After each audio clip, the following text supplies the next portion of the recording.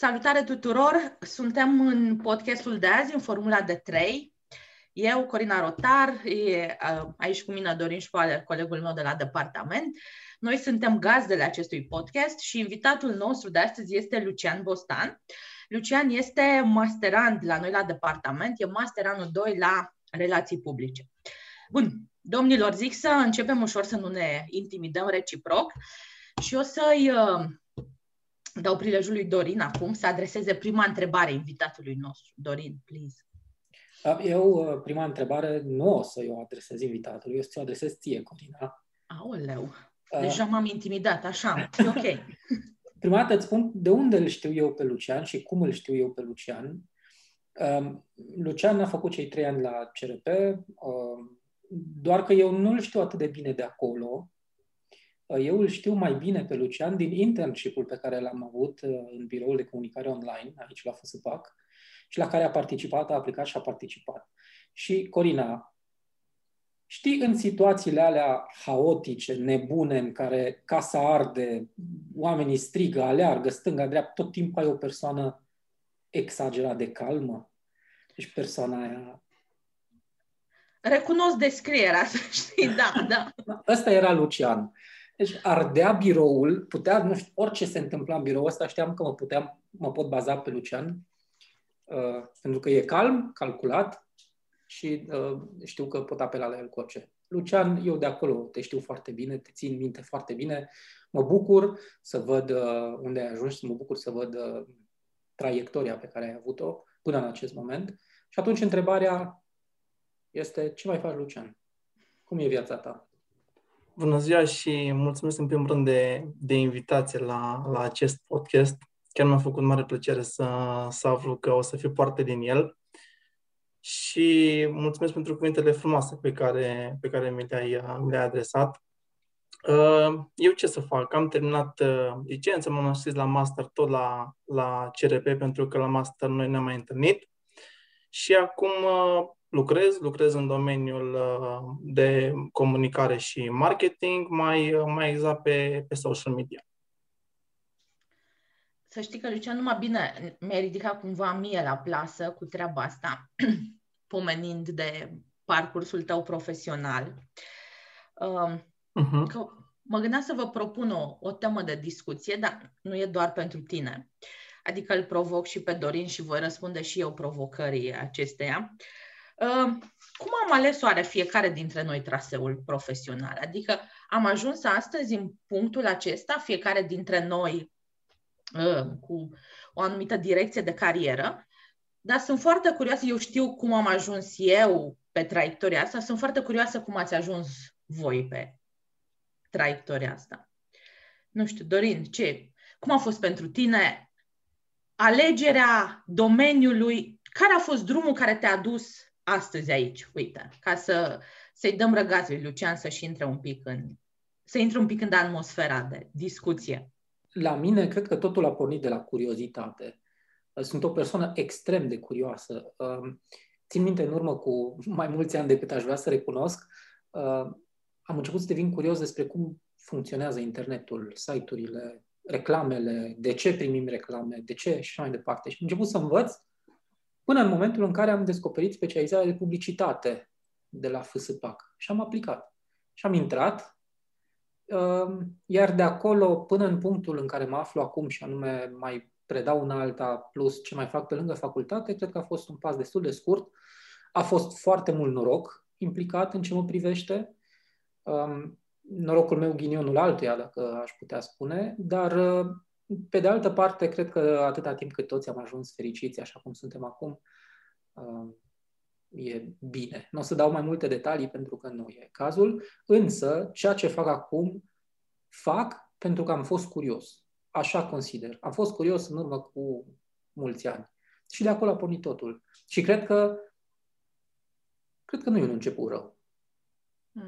E un început excepțional, mi se pare, să ajungi undeva, pentru că te-a mânat curiozitatea și s-a dovedit că drumul e cel potrivit, e excelent.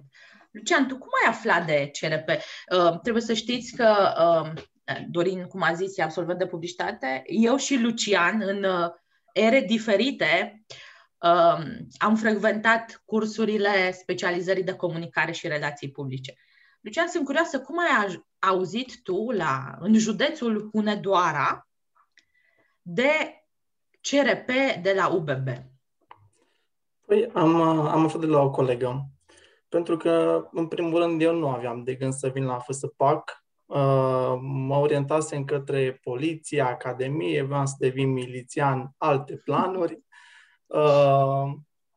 Bine că n-am ajuns în Piața Constituției până la urmă.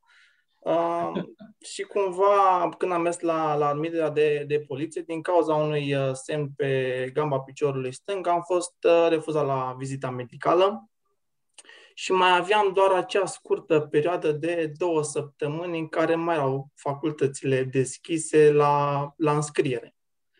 Și cumva nu mai aveam alt plan B.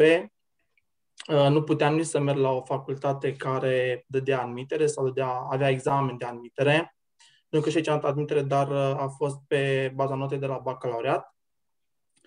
Și în goana asta, după a găsi o facultate, întrebam în stânga, în dreapta, hei, unde mergi, ce faci? Și aveam o colegă în clasă care și ea a venit la relații publice, Corina Ievuța, care era cea mai bună elevă din liceul meu. Și dacă ea zicea că o să vină la relații și comunicare, era clar că nu o să o dau în bar. Adică cumva eram sigur că asta o să fie o decizie bună. Și așa am ajuns la acest profil. Recomandare. Odată curiozitate, la tine, Lucian, un fel de întâmplare fericită pe baza unei recomandări plus semnul de pe picior. La mine a fost implicată Varia, am mai povestit asta în mod sigur, știe deja toată planeta. În diversele mele apariții publice am tot povestit despre modul în care am ajuns eu studentă la comunicare și PR. A fost implicată variabila mama. Eu venisem la Cluj, eu sunt bihoreancă, am terminat un liceu de mate fizică și venisem să mă înscriu la drept și la istorie relații internaționale. Dar, ca orice elev nehotărât, aveam în plasa cu dosare mai mult decât 2 dosare necesare celor 2 specializări la care mă gândisem, cum ar fi just in case, dacă mai apare ceva și poate o să vreau să mă înscriu și la medicină, de exemplu. Nu știam exact.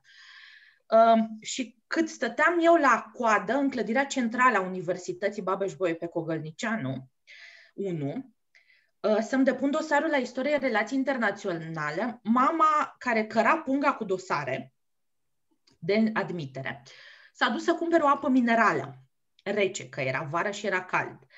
Și căutând un loc de unde să cumpere apă, a găsit sediul vechi al facultății noastre, care era atunci pe Universității 7-9, acolo, colț cu Cogălnicianu, deci foarte aproape de unde stăteam la coadă la istorie, să intru studentă la istorie, și a văzut un afiș cu admitere la comunicare și relații publice. Era primul an în care se organiza admitere pentru CRP, atunci, practic, s-a născut CRP-ul. Mama curioasă din fire a intrat pe acolo să întrebe care-i treaba cu specializarea asta. Și cineva de acolo i-a zis că ies purtător de cuvânt de la specializarea asta. Și mama m-a înscris, adică a lăsat un dosar acolo din plasa cu dosare, a lăsat un dosar și când s-a întors cu apa, minus un dosar, acolo unde stăteam eu, la coadă, mi-a spus, printre altele, ți-am luat o apă și te-am mai înscris la o facultate. Acolo au fost niște doamne drăguțe care mi-au spus că e ceva ce cred eu că ți s-ar potrivi, că eu am spus că tu vorbești mult și atunci le-au zis că e o specializare nouă asta și că se pregătesc purtător de cuvânt. Eu povestisem cândva, admiram un om care era purtător de cuvânt pe vremea aceea, deci cumva avusesem așa o discuție în familie și mama a zis, este un examen, când am dat eu admitere, a fost un examen de admitere, dar examenul nu presupune să înveți ceva, ci e un test de inteligență, așa se numește, și tu pari așa destul de inteligentă, zic să încerci. ca atare, dacă mama a zis asta și lăsasem și un dosar cumva, mi-era rușine, dar nu am lăsat dosarul la casa omului, am venit, am dat admitere. Imaginați-vă, habar n-aveam concret cu ce se mănâncă povestea asta, dar multă lume habar n-avea, că era abia la început în Cluj povestea asta. Am intrat la CRP, am intrat și la celelalte facultăți unde m-am înscris, una dintre ele fiind și la Timișoara, că am mers cu o plasă de dosare și la Timișoara, practic voiam să fiu studentă peste tot. Am intrat peste tot, am renunțat la toate celelalte, nu știu exact de ce, pentru că nu știam la ce să mă aștept, dar mi s-a părut pur și simplu o idee bună asta cu comunicarea despre care eu nu știam că există, deodată a apărut cea mai bună dintre idei. Am rămas doar la CRP, mi-am retras dosarele de prin alte părți și pentru mine a fost cu adevărat dragoste la prima vedere povestea asta de comunicare. Mi s-a potrivit foarte bine, dar tot o întâmplare a fost cum am ajuns, sau cumva un fel de curiozitate întâmplătoare, cam așa. Păi și aveai atât de multe opțiuni. Ce anume te-a determinat să alegi CRP-ul? Ideea că e despre a învăța cumva să comunici, că e despre vorbit, dar nu într-o formă standardizată. Eu îmi imaginam în o carieră, de asta mergeam la istorie, relații internaționale, îmi imaginam că aș putea fi un diplomat pe undeva, că aș putea intra în diplomație. La drept mă imaginam un procuror din ăsta agresiv, așa, care pune oamenii la punct, oamenii răi. Dar nu era cumva fix ce-mi doream. Din ce știam eu că există, variantele acestea păreau cele mai apropiate de ideea de comunicare, așa cum o gândeam eu. Iar titulatura asta nouă, comunicare și relații publice, ideea de a dezvolta cumva comunicarea, dar nu implică oameni răi, nici nu, uite, nu trebuie să plec din țară, pot să fac asta în România, mi s-a părut deodată că e ceva ce mi se potrivește. A fost, nici nu știu, Dorin, cred că a fost o chestie de intuiție, de feeling-ul ăla că s-ar putea ca ăsta să fie locul meu. După ce a început școala, mi-am dat seama că ăsta este locul meu. Mi-a plăcut la nebunie tot ce s-a întâmplat în facultate, de la, nu știu, experiența de stat în cămin la efectiv cursurile pe care le-am avut. Dar la început, nu știu, cred că tot ca la tine, dar poate mai în necunoștință de cauză, o formă de curiozitate. Și tot ca la Lucian, o întâmplare până la urmă. Nu mi-a recomandat cea mai bună elevă din liceu, ci m-a înscris maică-mea. Nu știu, poate că nu dă foarte bine să zic asta, dar asta e adevărul. M-a înscris maică-mea la facultatea asta, da. Nu știu, și uite. Nu cred că mai e posibil. Nu, da, că trebuie să... de semnătură. De semnătură, dar poate cu procură, sau, adică o mamă ar mai putea scrie mai greu un elev. Da, o ultimă întrebare, promit. Mama ta s-a dus cu punga cu dosare? Deci s-a dus cu punga cu dosare. După apă minerală sau aia? Da, sigur. Dar bineînțeles, păi ca orice mamă care își însoțește copilul, eu eram cu un dosar la coadă la istorie și mama căra restul dosarelor. Cum? Bineînțeles, da. Deci imaginea mea e foarte clară, așa, cu cald în Cluj, torid și mama care a venit așa cu apa, ușor transpirată, mulțumită de realizarea că a găsit un loc de unde să ia apă și o facultate la care să mă înscrie. Ce zi bună asta! Da, dar ți-a luat și apa, da? Deci apa ți-a luat-o. Da, a venit cu apă și cu adeverința aceea că sunt înscrisă, pe care aveam un număr de ordine, un număr de legitimație de concurs și data la care urma să fie concursul de admitere, examenul. Și am venit la vreo 2 săptămâni distanță, pare că, și țin minte că am dat acest examen într-un amfiteatru al Facultății de Drept. Lucian, tu nu ai avut așa examen de admitere. Tu ai avut doar concurs de dosare și scrisoare de motivație? Da, concurs de dosare și scrisoare de motivație. Ce vreau să îi reamintesc, doamne Rotar, era cum mi s-a părut ei prima dată orarul când am văzut la facultate.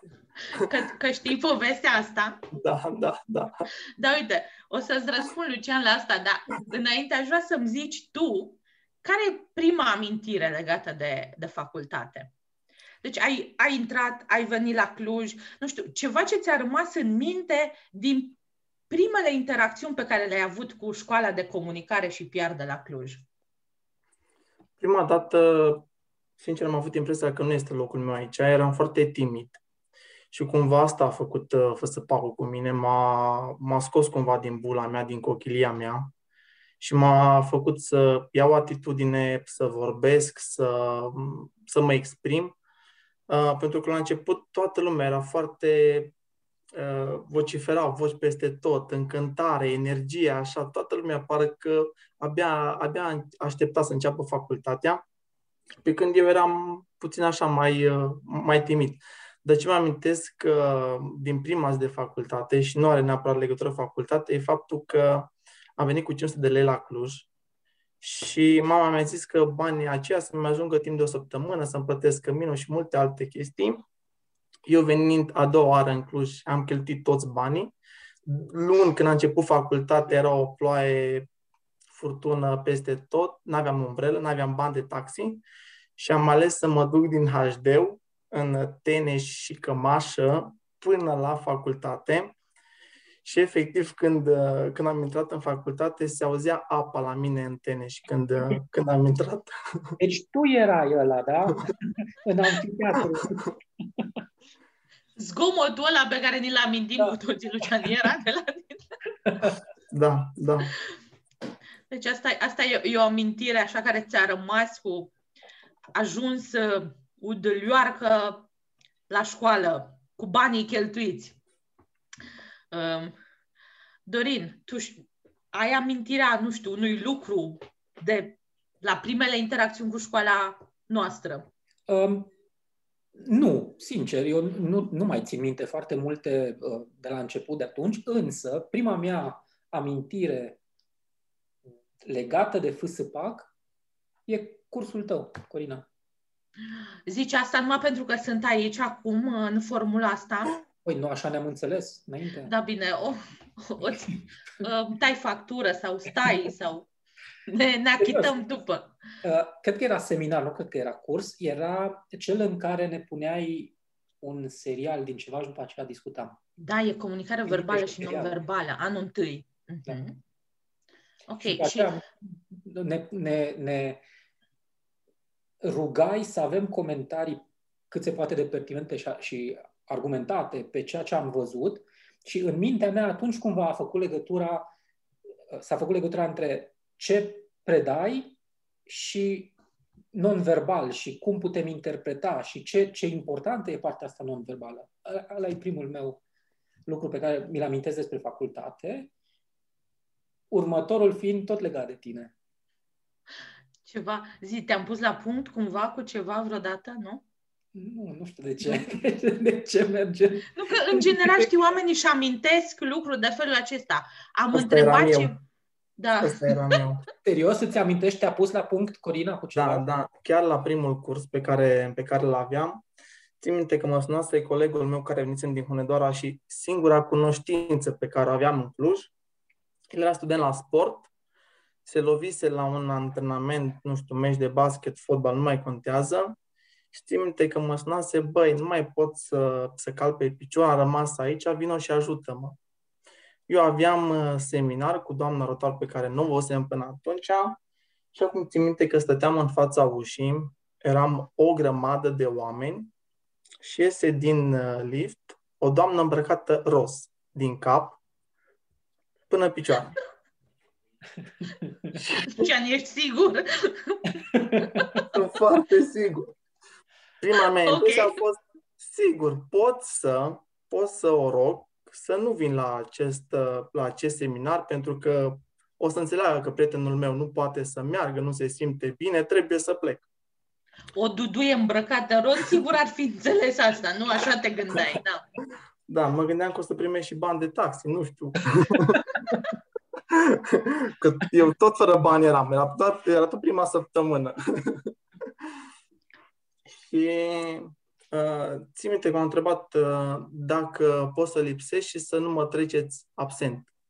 Și țin minte că mi-a spus o singură propoziție că aici nu se pun absențele, poți să mergi unde vrei tu, iar la mine nu vei avea prezență pe cursul de astăzi. Și ați plecat. Wow. Ai de capul meu. Adevărul e că și eu aș fi procedat la fel dacă erai în continuare cu Adidas și aia care scoteau tot felul de sunete, adică voiam să te văd cât mai departe de mine, dar nu, se întâmplă. Dorin, zi te rog ceva în contrapondere la asta, zi amintirea ta. Tu ai fost persoana care m-a determinat să vin la facultate. Ți-am spus vreodată asta? Nu, niciodată. La final de semestru întâi, în momentul în care ne spuneai prezențele și, mă rog, cine poate să intre și cine nu, ți-ai adus aminte de mine și de faptul că nu am fost atât de constant prezent la seminarul tău. Și mi-ai spus asta. Și m-am simțit cumva vinovat față de mine, în primul rând, și față de tine în al doilea rând. După aceea am venit. Mi-amintesc, eram 4-1 în sala de la etajul 4. Mi-amintesc discuția asta, ce ciudat. Din miliardele de discuții, dar mi-amintesc discuția asta. Dar tu te împărțeai atunci între FSPAC și o altă facultate, așa-i? Nu, între FSPAC și un job. Da. Și un job, da. Ok. Și ai renunțat sau ai redus programul de job și da.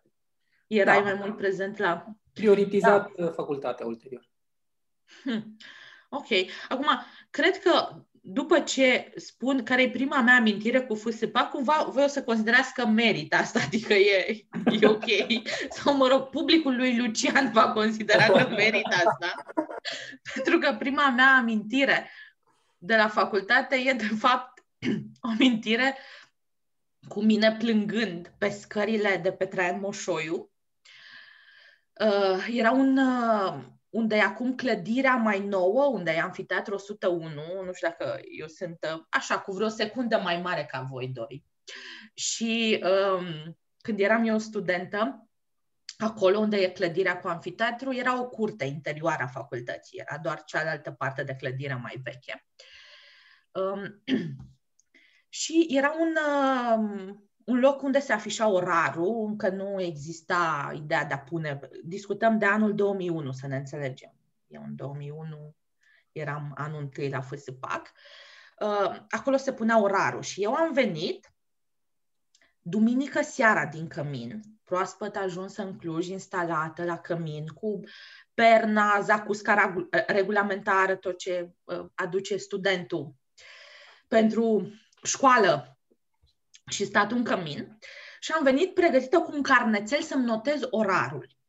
Și m-am afișat în fața orarului și m-am uitat, ok, anul întâi, comunicare și relații publice, eram 10 grupe pe vremea aceea, în anul meu am început 400 de oameni, cam jumătate am și terminat povestea asta de 4 ani, era înainte de sistemul Bologna, deci 10 grupe. Și era orarul pentru toate cele 10 grupe, dar eu la momentul acela n-am știut ce înseamnă, de exemplu, G1, G2, că asta înseamnă grupa. Ca atare, eu am copiat acel orar pentru toate cele 10 grupe și, practic, în carnețelul meu am văzut că am ore de luni de la 8 până vineri la 8, fără nicio pauză. Pentru că așa era, 10 grupe puse în orar, cu seminar fiecare grupă, cursurile comune pentru toate grupele, dar eu neînțelegând ce înseamnă acele litere, ce simbolizează, eu am crezut că ăsta e orarul. Luni, marți, am zis ok, hai că aș putea duce, poate și miercuri. Dar, domnule, și joi și vineri, de dimineața de la 8 până seara la 8, mi se părea inuman și m-am gândit, da, atunci eu am venit la școala asta din Cluj, practic, doar să stau în clădirea asta. Că poveștile alea de studenți în care ieși în club, ieși în parc, nu știu, cunoști oameni. Când se pot întâmpla dacă un student, practic, merge...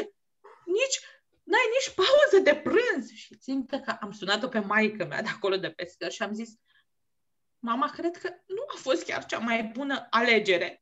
Pentru că asta, deși sună foarte bine să știi comunicare și PR, dar e o facultate foarte, foarte grea. Pentru că aici sunt ore în fiecare zi, de dimineața de la 8 până seara la 8, de luni până vineri. Și maică mi-a zis ceva de genul, ăștia sunt nebuni, dragă, cum să-ți spună? Și așa a rămas, m-am dus în cămin, stăteam în cameră cu niște fete de an mai mare, de pe la alte facultăți, și le-am povestit asta, uite ce mă așteaptă, practic. Și asta fetele au început să râdă și mi-au zis, dar acolo lângă tu ai văzut și o listă cu niște grupe? Și am zis, da, pe numele meu înainte de căsătorie era Boie. Zic, da, sunt acolo, grupa 1. Păi zice, grupa 1 egal G1. Și atunci, din orarul ăsta mare, cu miile astea de ore, tu trebuie să te uiți numai unde apare G1. Da? Luni, o oră de curs, sau mă rog, un curs, 2 ore, marți, 2 sau 4 ore de seminar și un curs. Deodată mi s-a părut că lumea e frumoasă și că mă așteaptă lucruri extraordinare. Dar prima mea amintire cu facultatea, de fapt, e asta în care eu stau pe scări și plâng la telefon, așa ca o copilă de 18 ani, cu maică-mea, explicându-i cât de greu sau ce viață grea mă așteaptă. Așa că cumva, Lucian, simte-te răzbunat, nu, ce să zic. Bun. Uite, ce de amintiri. Mă gândesc așa, acum, Lucian, pentru tine, cum a fost povestea după aceea de alegerea masteratului? Sau care au fost pașii între licență și master? Când ți-ai găsit jobul? Cum ți-ai găsit jobul? Cum au fost pentru tine lunile acelea după ce ți-ai susținut licența? Uite, până ai ales masteratul sau de ce ai ales masteratul acesta? Cum a fost zbaterea aceea de după licență? Acum, fac o mărturisire pentru public. Eu îl știu bine pe Lucian, știu povestea asta, îl întreb pentru că aș vrea să o știți și voi. Eu i-am coordonat lucrarea de licență lui Lucian și coordonez acum teza de master. Deci știu un pic din povestea lui și cred că poate fi inspirațională. Așa că, Lucian, povestește-ne un pic. Da, eu când am terminat licența plecam așa cu aripi foarte mari de pe ușile facultății și mă gândeam că în secunda 2 o să vină cineva și să-mi zică, hei, te vreau în echipa mea. Și, Lucian, mai vreau să fac o precizare. Știu că tu nu o să zici asta, dar tocmai de asta zic eu. Dragi ascultători, să știți că Lucian este șeful de promoție din generația lui. Deci, și asta era cumva, să zicem, în fișa postului. Nu te gândeai că te sună companiile, vor face coadă la ușa ta să te oferteze așa. Cumva aveam și partea de voluntariat, cum zice și Dorin, atât la facultate, pe partea de social media, la fel încă un internship la Jazz in the Park, voluntariate peste voluntariate și pe organizare de evenimente și multe alte lucruri, plus un job tot pe social media la Banca Transilvania, care în perioada în care eu eram acolo ajunsese cea mai mare bancă din România. Deci cumva CV-ul meu trebuia să arate foarte bine și mă gândeam că nici măcar nu trebuie să-l mai fac. Pur și simplu sunt prezent pe LinkedIn și ofertele vor intra în mesajele mele private.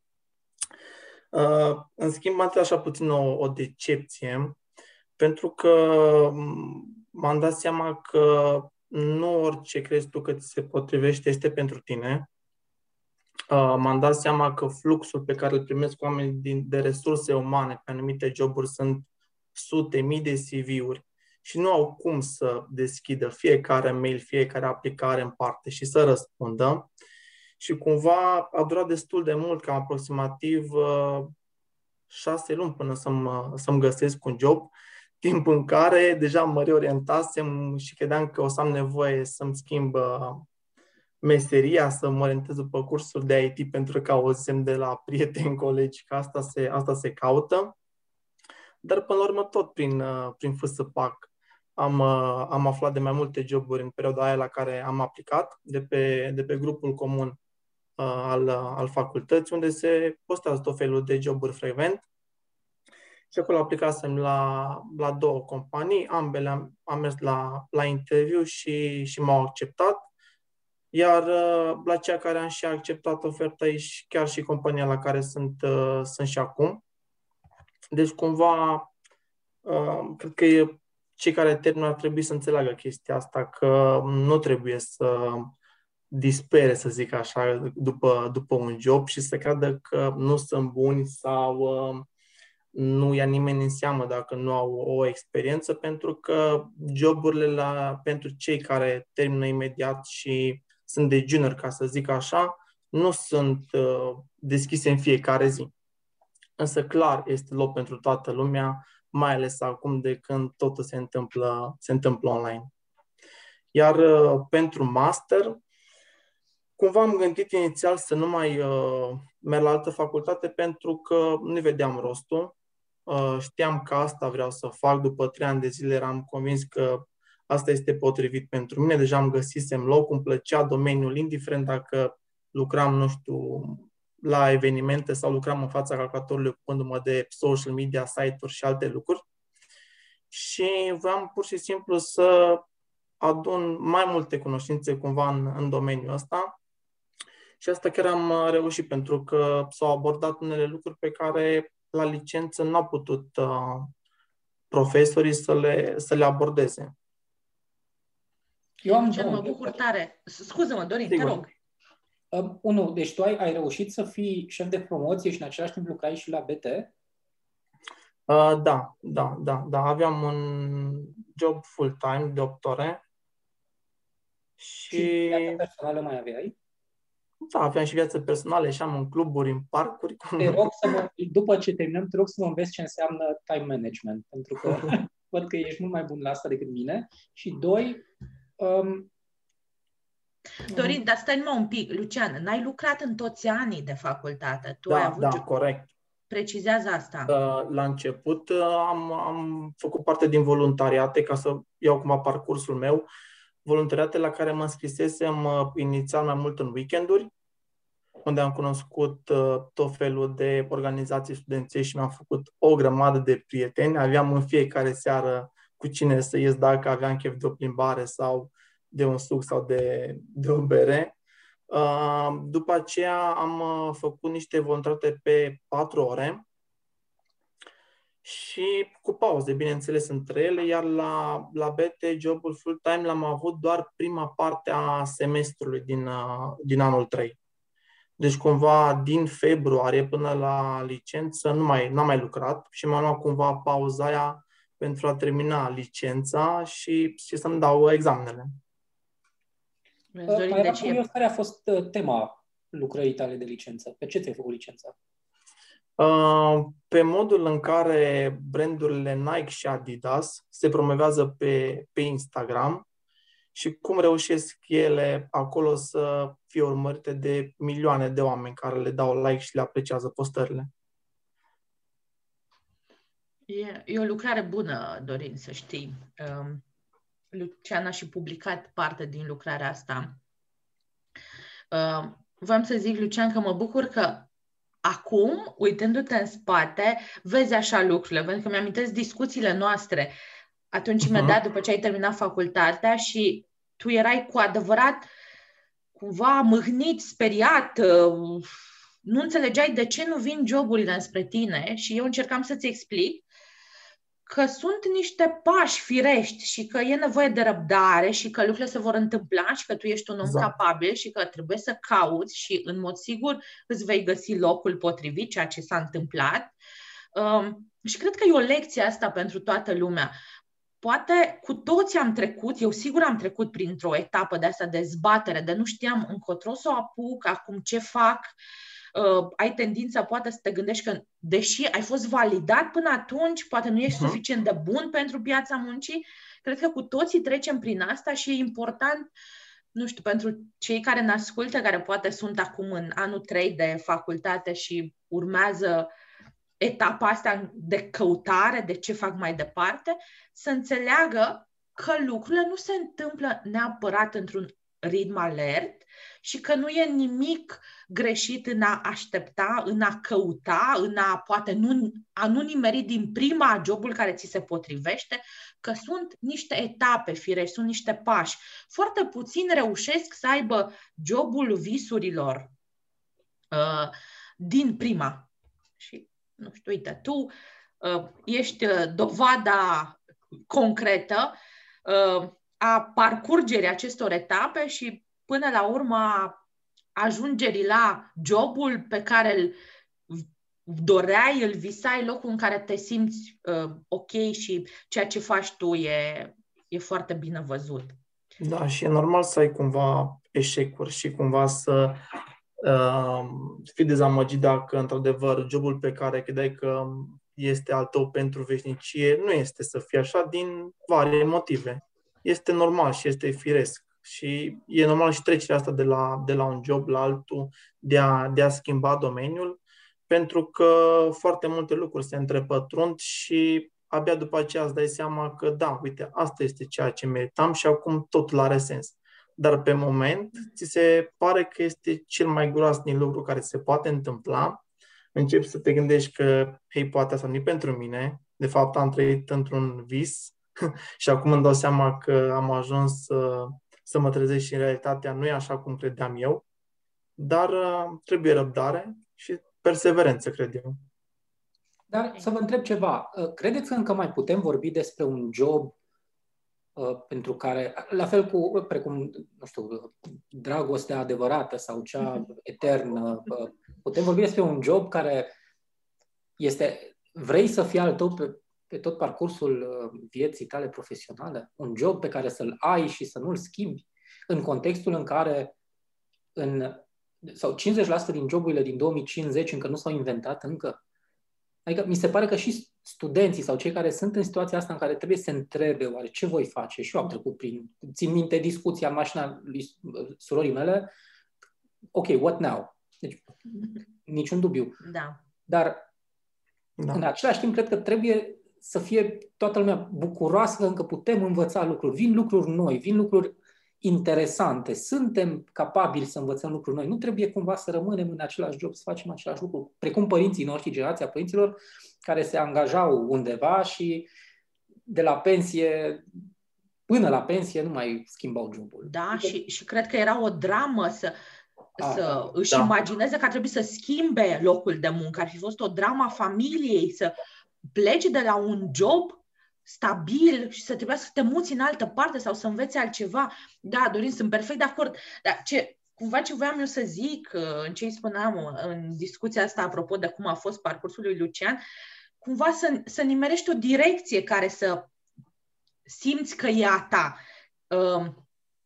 Eu am învățat, nu știu, în ultimii, cred că 10 ani, foarte multe lucruri despre domeniul comunicării, lucruri de care n-aveam habar și eu predau comunicare, pentru că ele s-au întâmplat să existe, să aibă sens după ce eu am terminat facultatea. Ele au apărut, discuțiile acestea, domeniile, subdomeniile, au apărut după ce eu n-am mai studiat comunicare.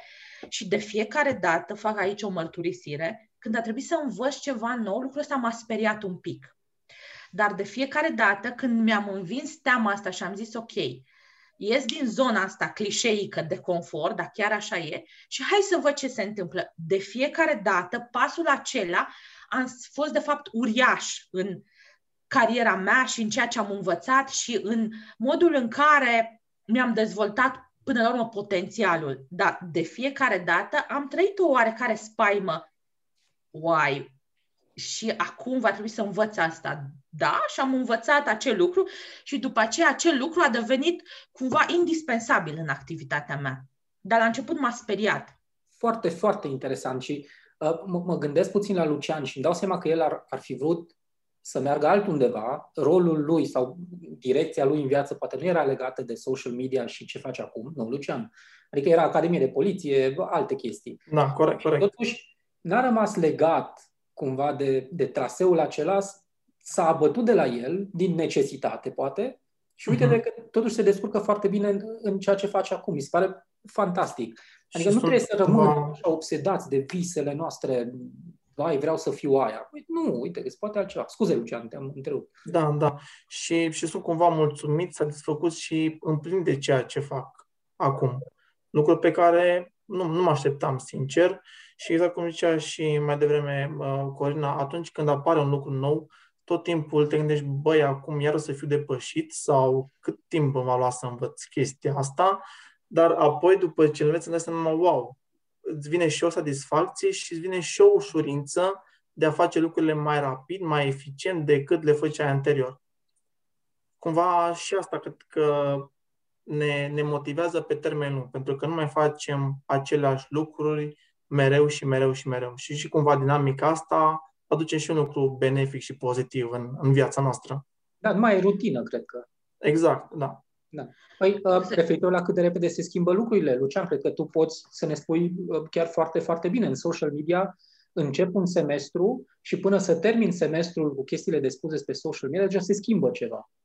Deci, Da. Săptămânal încerc să citesc articole, să mă uit pe site-uri de specialitate, să fiu la curent cu fiecare modificare. Adică sunt companii uriașe pe cum este Facebook, TikTok, Instagram, care până acum 5 ani nu existau.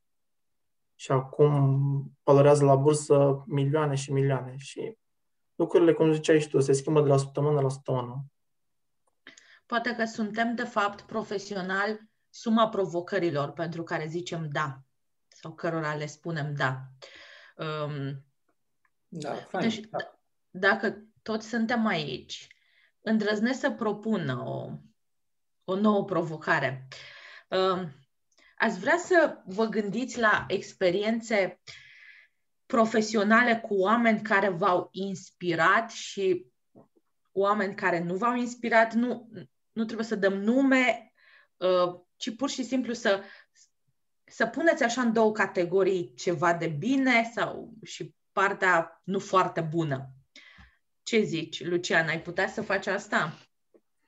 Sau poți alege să zici doar, uite, dacă nu e foarte confortabil, poți să zici doar experiențe cu oameni care te-au inspirat, experiențe profesionale.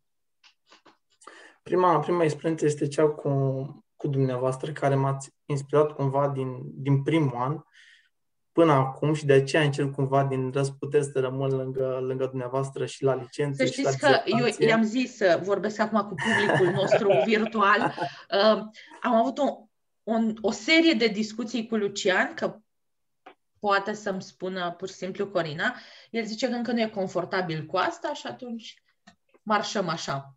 Bine, Lucian, spuneți. Și unor pot să vă spun, iar alteori revin la... Așa, e ok, e foarte simpatic, dar e foarte natural, așa, cumva. Așa mă și așteptam să avem o discuție cât se poate de reală. Deci e ok, trecem de la pertu la pronume de politețe, așa cum facem și în viața reală. Spuneți, vă rog. Da, deci asta e ceva firesc la noi. Da, asta vreau să zic, pentru că cumva m-ați inspirat prin modalitatea în care faceți meseria asta sau profesia asta sau predați atât de natural, atât de firesc. Cumva totul, exact cum am și zis mai devreme, a simțit că locul vostru este aici, la FSPAC. N-ați ales matematica, dreptul și alte lucruri, pentru că a simțit și cred că lucrul ăsta se vede din plin și știu sigur că nu am fost singura persoană inspirată de pasiunea pe care o aveți și ușurința cumva prin care faceți lucrurile astea. Totul pare că așa, îl faceți foarte ușor. Lucian, o să creadă lumea că te-am pus să zici asta. Dar oricum să știi că mi-a crescut inima așa cât o franzelă de dimensiuni medii și îți mulțumesc pentru asta. Am la rândul meu și eu, nu știu, am oameni care mă inspiră și mă gândesc acum că de fapt cele mai multe surse de inspirație de felul acesta sunt în rândul studenților. Nu știu dacă, uite, Dorin, tu știi oare că eu am avut un mini business la un moment dat cu un student de la CRP. Ni s-a părut că am putea gândi împreună un proiect, am discutat despre asta la facultate și după ce el a terminat facultatea, am avut un mini-business, aș zice, Value Catalyst se numea, o serie de cursuri de comunicare în afaceri. Și vreau să vă spun că modul în care am colaborat cu acest student a fost grozav pentru că, contrar așteptărilor, cel care a fost sursa de inspirație și care m-a determinat pe mine să învăț niște lucruri, să caut niște lucruri, să mă perfecționez într-o anumită direcție, a fost acest student. Și uite, nu știu dacă cumva ajunge la el podcastul ăsta, aș vrea să-i zic și numele. Studentul este Florin Onighi. Nu mai știu în ce an, acum mulți ani a terminat facultatea. Și a fost unul dintre oamenii pe care i-am cunoscut în facultate, cărora le-am predat, cu care după aceea am avut această colaborare din care eu am învățat enorm.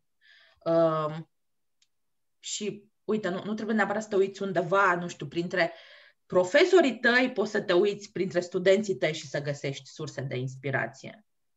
Dorin, te-a inspirat vreodată cineva la modul ăsta în care să poți povesti?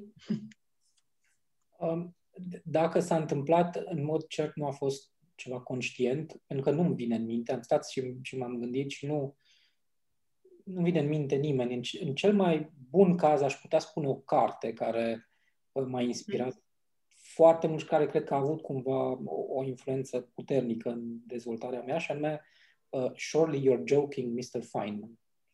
E o carte despre Richard Feynman, un fizician cunoscut, care era etern interesat de alte lucruri în viața lui. Adică era un fizician de succes care putea foarte ușor să rămână în domeniul lui, dar care după aceea, într-o zi, a zis că pe el îl interesează să bată tobele, s-a dus în concerte, a lăsat fizica deoparte, după care și-a dat seama că poate îl interesează puțin biologia, a luat un Nobel în biologie, așa.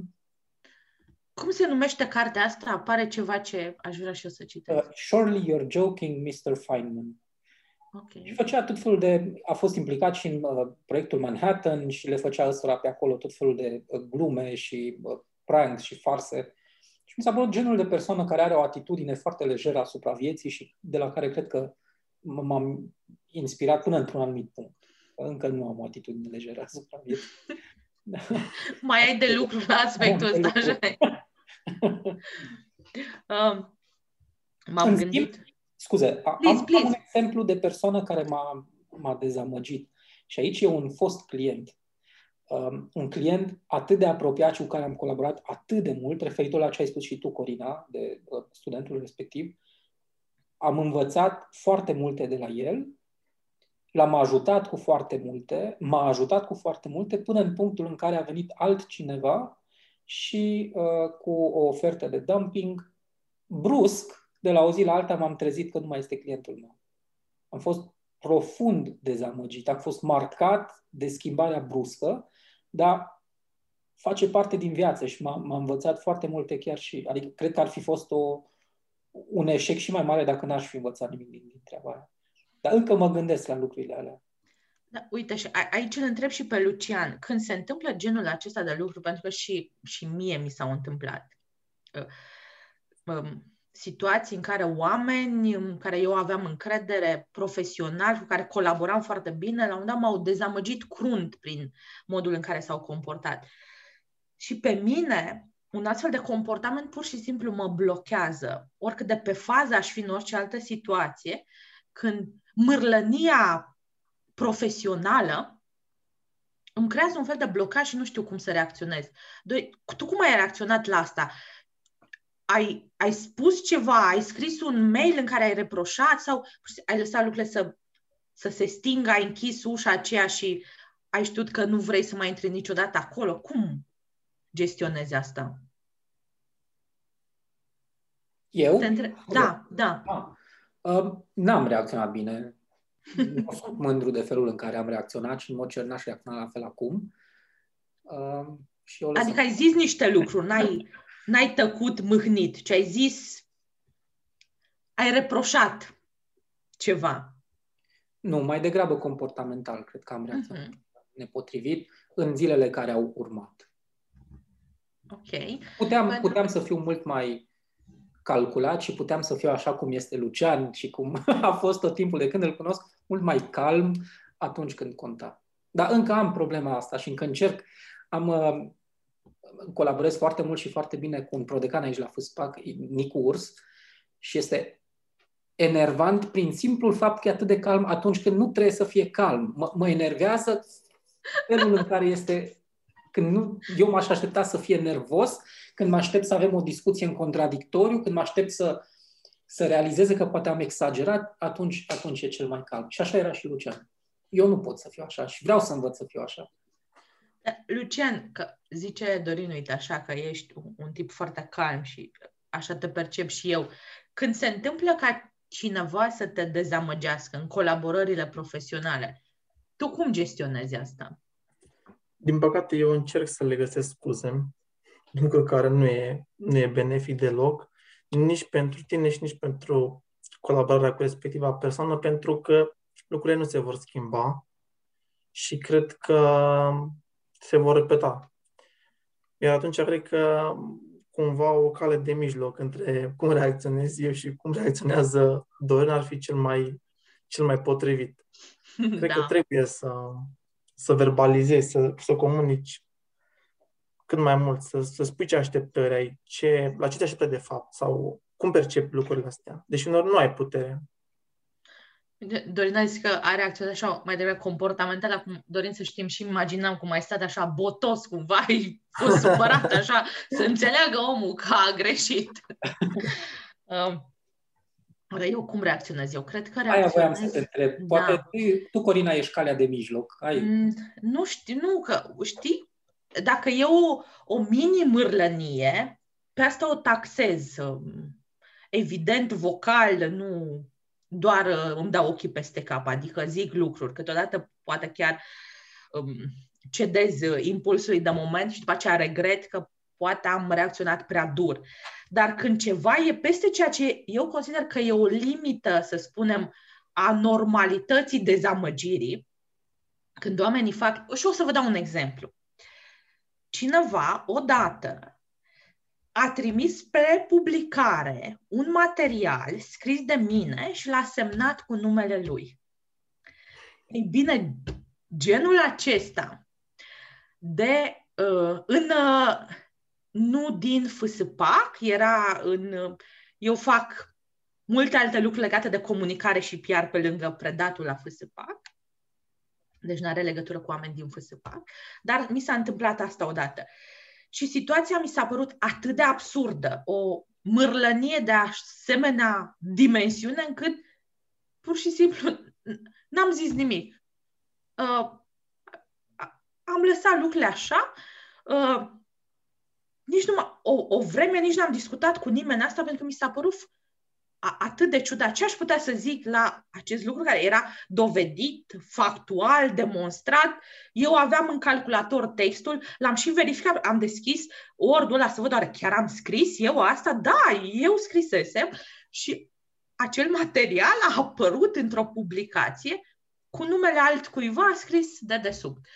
Și la o vreme oarecare s-a întâmplat să mă reîntâlnesc cu persoana respectivă și cumva din una în alta am zis, dar cumva discret asta. Știi că odată, cred că s-a întâmplat ceva, cumva așa, păream eu absurdă abordând subiectul și cred că din greșeală cineva a pus numele tău. Și omul mi-a zis cu nonșalanță, nu, eu am pus numele. Și mi-a zis, știi că nu tu l-ai scris? Nu eu l-am scris. Nici nu mi-am dat seama. Ok, și acolo s-a închis totul. Eu am rămas cu frustrarea asta a absurdului, nu știu, necomunicat, dar e genul de situație pe care, mărturisesc, nu știu să o gestionez. Când ceva e peste ceea ce eu cred că cineva ar putea face vreodată, eu nu gândesc că niciodată n-aș putea face, dar și în toate mințile niciodată n-aș putea face asta. Și atunci când cineva face pe bune acest lucru, pe mine mă blochează. Ca atare, n-am nicio reacție non-verbală, Dorin, nici măcar nu stau botoasă. Și Lucian nici nu-i găsesc scuze, nici într-un caz. Tac așa inspirațional. și aștept să treacă. Dar, pe de altă parte, n-au fost multe situații de felul acesta. În general, printre oamenii cu care am eu de-a face, în colaborările mele, în cursurile pe care le țin și extrafacultate, în munca mea de birou de la Direcția Comunicare și PR de la UBB, am parte de oameni spre care mă pot uita cu admirație și ăsta e un alt lucru care îmi place în domeniul acesta. Nu știu dacă e peste tot unde există comunicare și PR e așa, dar în Cluj, unde există comunicare și PR, de cele mai multe ori e așa. Sunt cu oameni care îmi plac, care sunt pe gustul meu și e un bonus ăsta al jobului. Bine, suntem la o oră și un pic, știți? De poveste. Conform planului dinainte gândit, nu Dorin, am zis că povestim vreo 40-50 de minute, așa, la fel și data trecută. Mi-a plăcut povestea asta cu voi, domnilor. Așa că, nu știu, poate reluăm. Lucian, când vei fi foarte celebru și foarte bogat, o să te chemăm la podcastul ăsta, dar tu atunci va trebui să ne plătești pentru că te-am chemat. Până una altă, mulțumim mult că ai zis da. Azi când înregistrăm, Lucian tocmai a terminat o zi grea de muncă și apreciem tare că ți-ai făcut timp să povestești cu noi.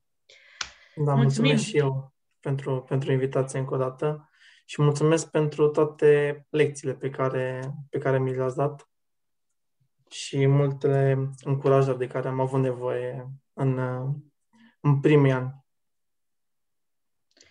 Lucian, să știi că a fost plăcerea mea, a fost plăcerea noastră. Și mă bucur că avem ocazia și sunt convinsă că și Dorin crede asta, să cunoaștem astfel de oameni prin intermediul jobului pe care îl avem noi la FSPAC. Cum nu? Eu sunt foarte fericit. Cum să nu fiu fericit? Bine, mulțumim tuturor că ne veți asculta. O să vedem. Și vă așteptăm cu episodul următor. Nu știm exact despre ce o să fie. E un fel de teasing fals ăsta. Dar ne gândim, pregătim ceva. Știm că o să fie, în schimb. Da. Bun. Salutare tuturor!